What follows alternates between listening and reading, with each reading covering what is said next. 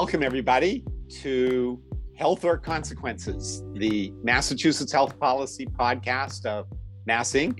and CommonWealth magazine. I'm John McDonough from the Harvard T.H. Chan School of Public Health, your co-host, along with Dr. Paul Hattis from the Lown Institute.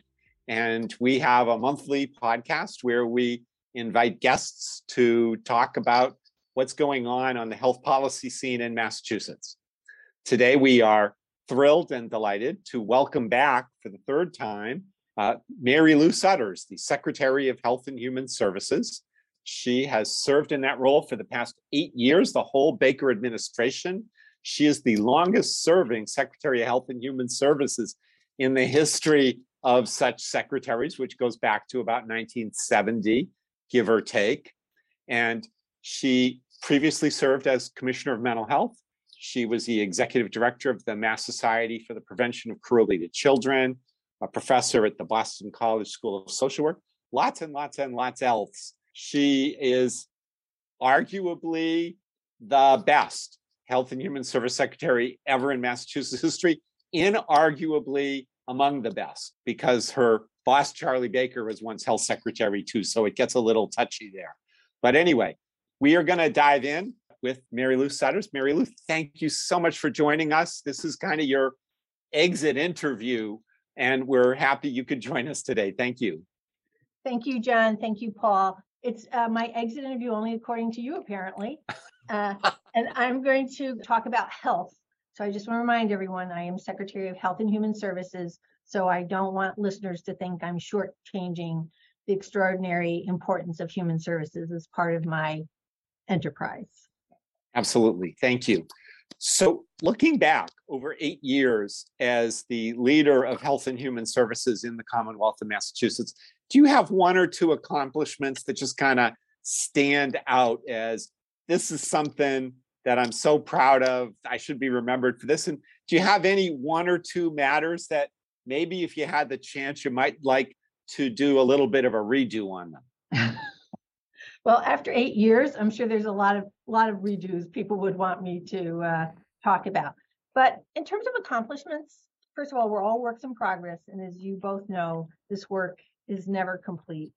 But I think one that people often overlook is that when I was announced in 2014, I think some of the early appointments we made, both within the Secretariat and across agencies, were just stellar public servants, subject matter experts with strong interpersonal skills, because this is really complicated work, complex work, people's lives. If you think about like Dan Tsai, who I appointed as Assistant Secretary and our Medicaid Director, now he's running Medicaid policy for the country. I didn't know it at the time, of course.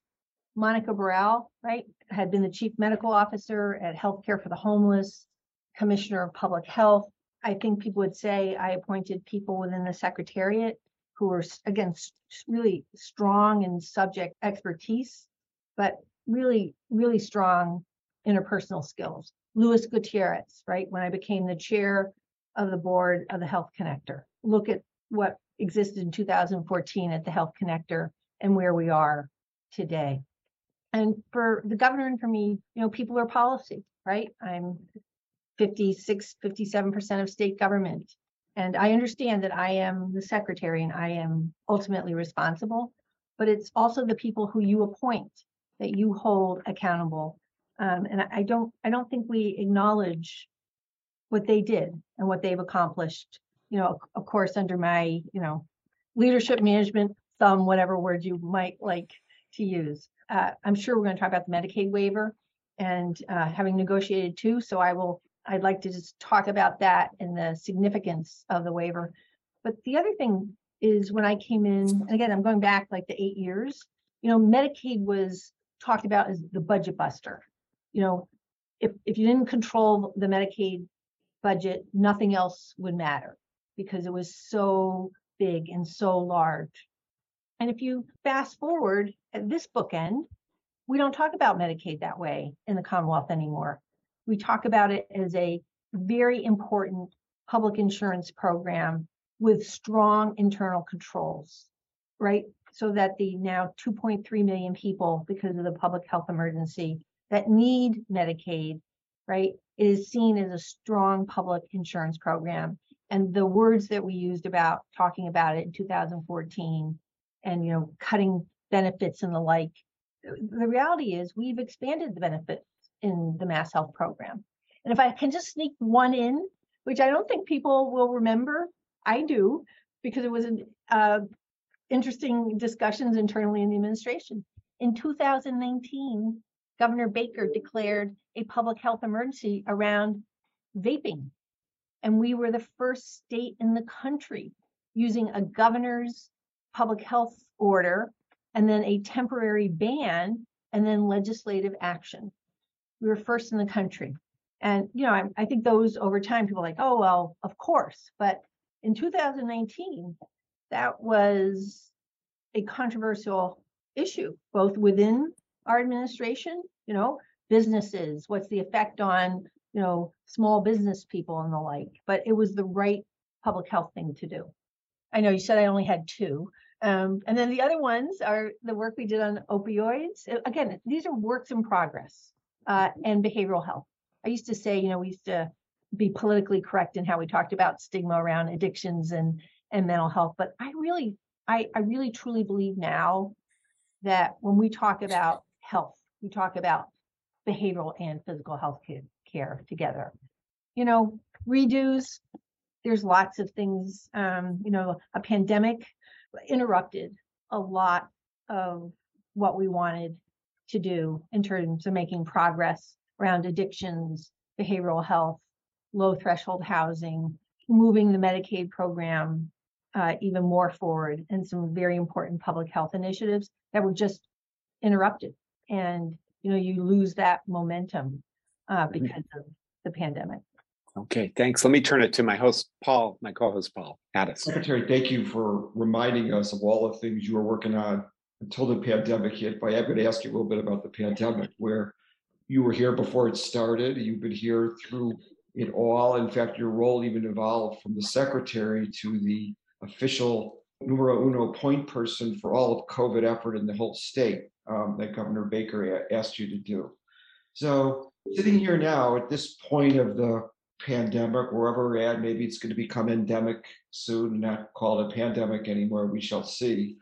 But what lessons have state leaders, including yourself or the governor, learned that's worth sharing with our audience today? And in addition, are there any things that you worry about could be forgotten, from things learned at earlier points of the pandemic, either to maybe affect what could happen this winter or future pandemics, what have you? So your thoughts there.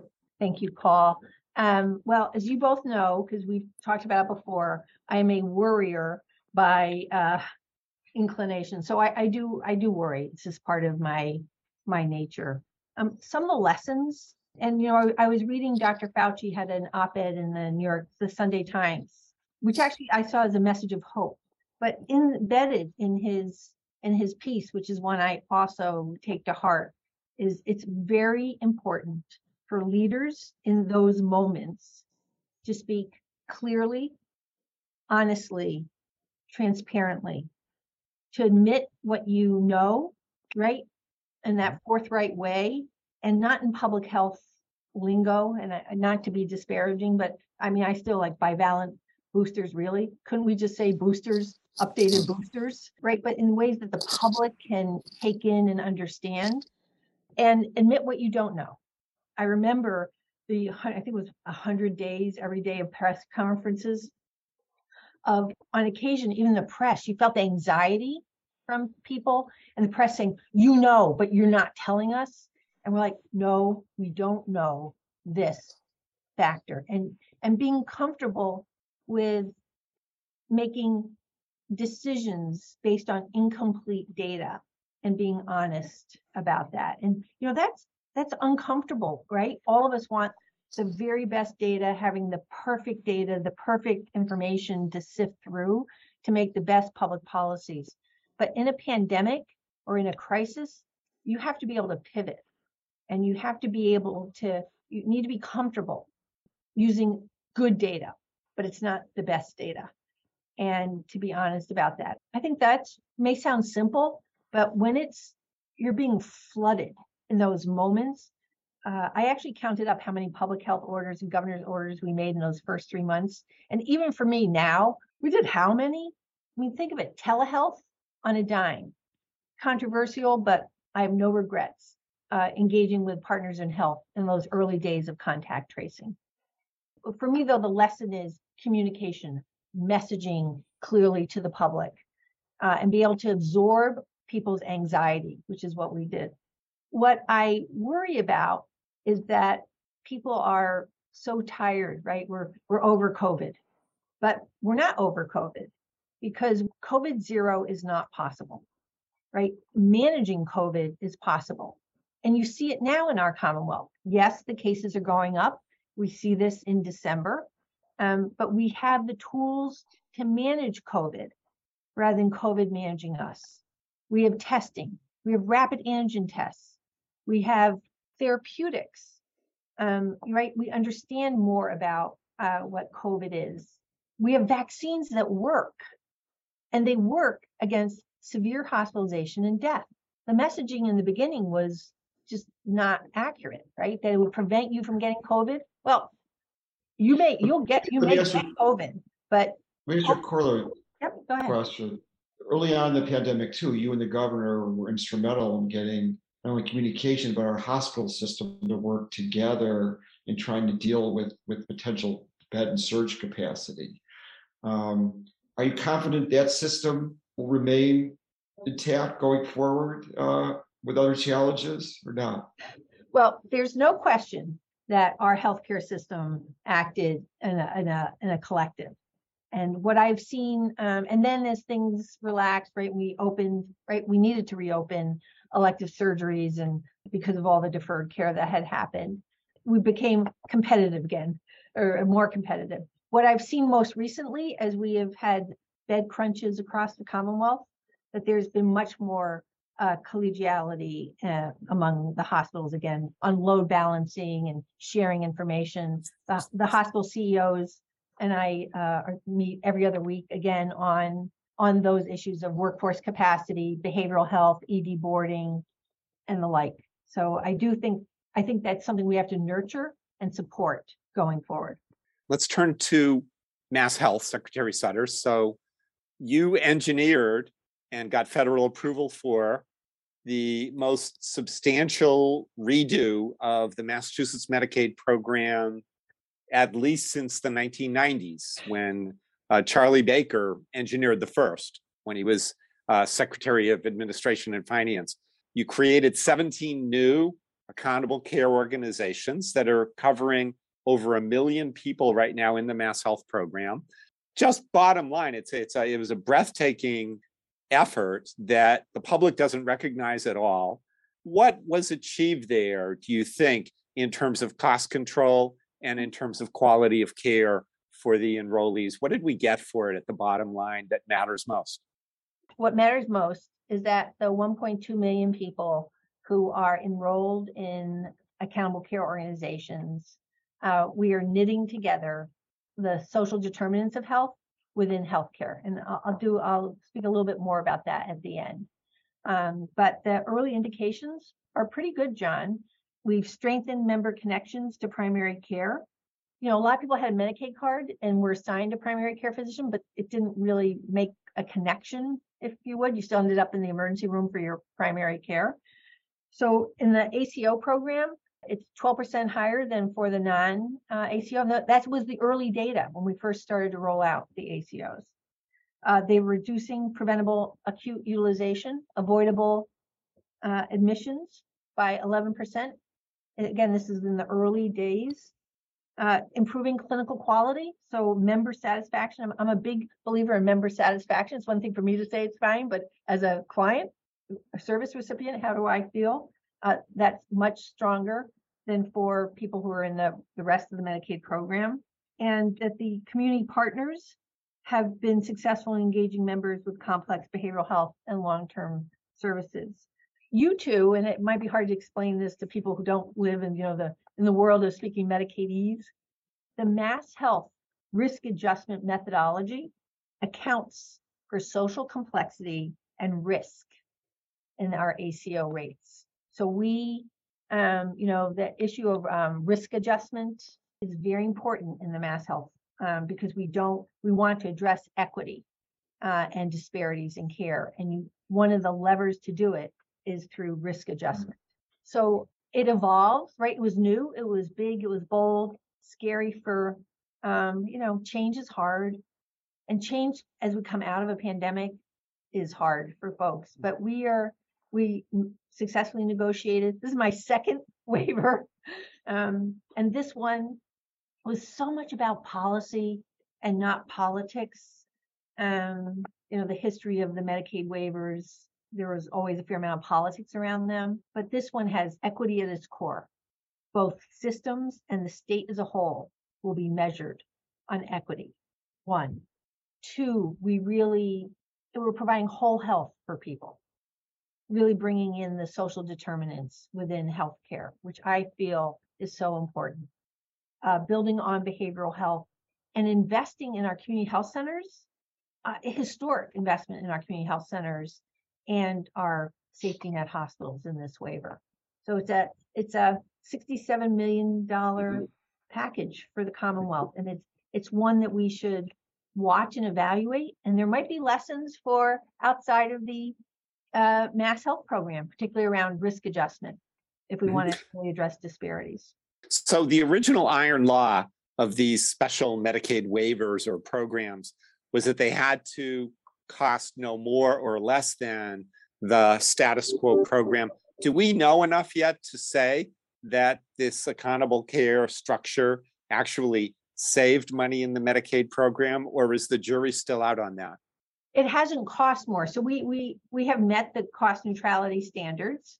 And I think as we continue the path of the refinement of the ACO model, I think if we can continue to prevent avoidable hospital admissions and really make the connections with primary care and address social determinants, I think you will see the cost trend decrease.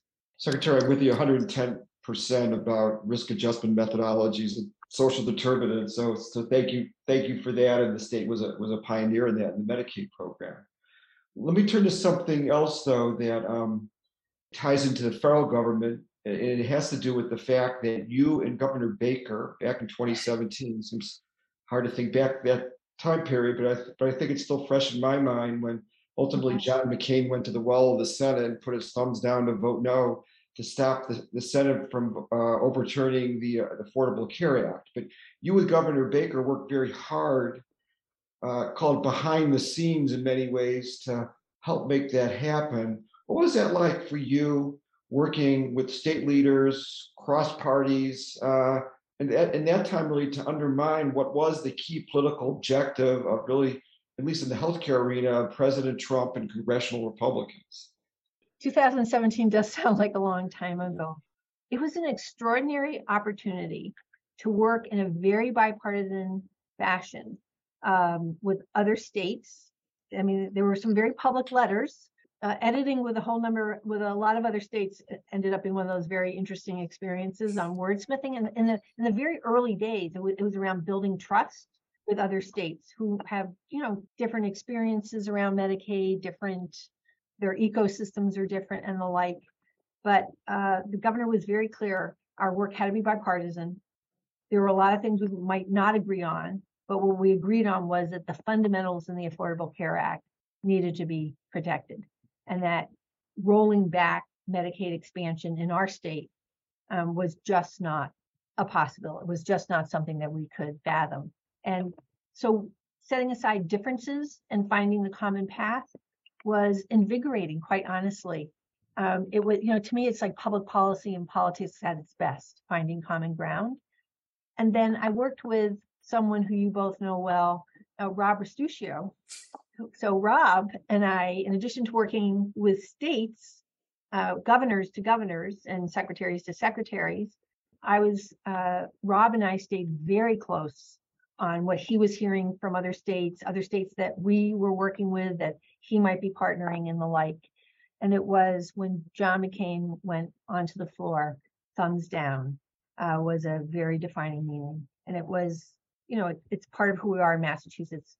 We also, though, as you both know, New England is, and the governor talks about this, we don't look like lots of other parts of the country. And so we needed to find the words and the path with other governors that didn't take the Massachusetts cultural west or south, right? But to agree on what was core in the ACA, and that we aligned on. And I hold those letters because to me that was politicians showing courage and reaching across party lines for what is very important for people.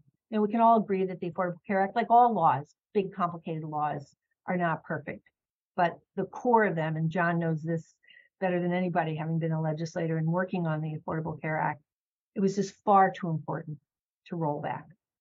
So thank you for asking that. I try to keep my role sort of a little underground because it's really about governors stepping up.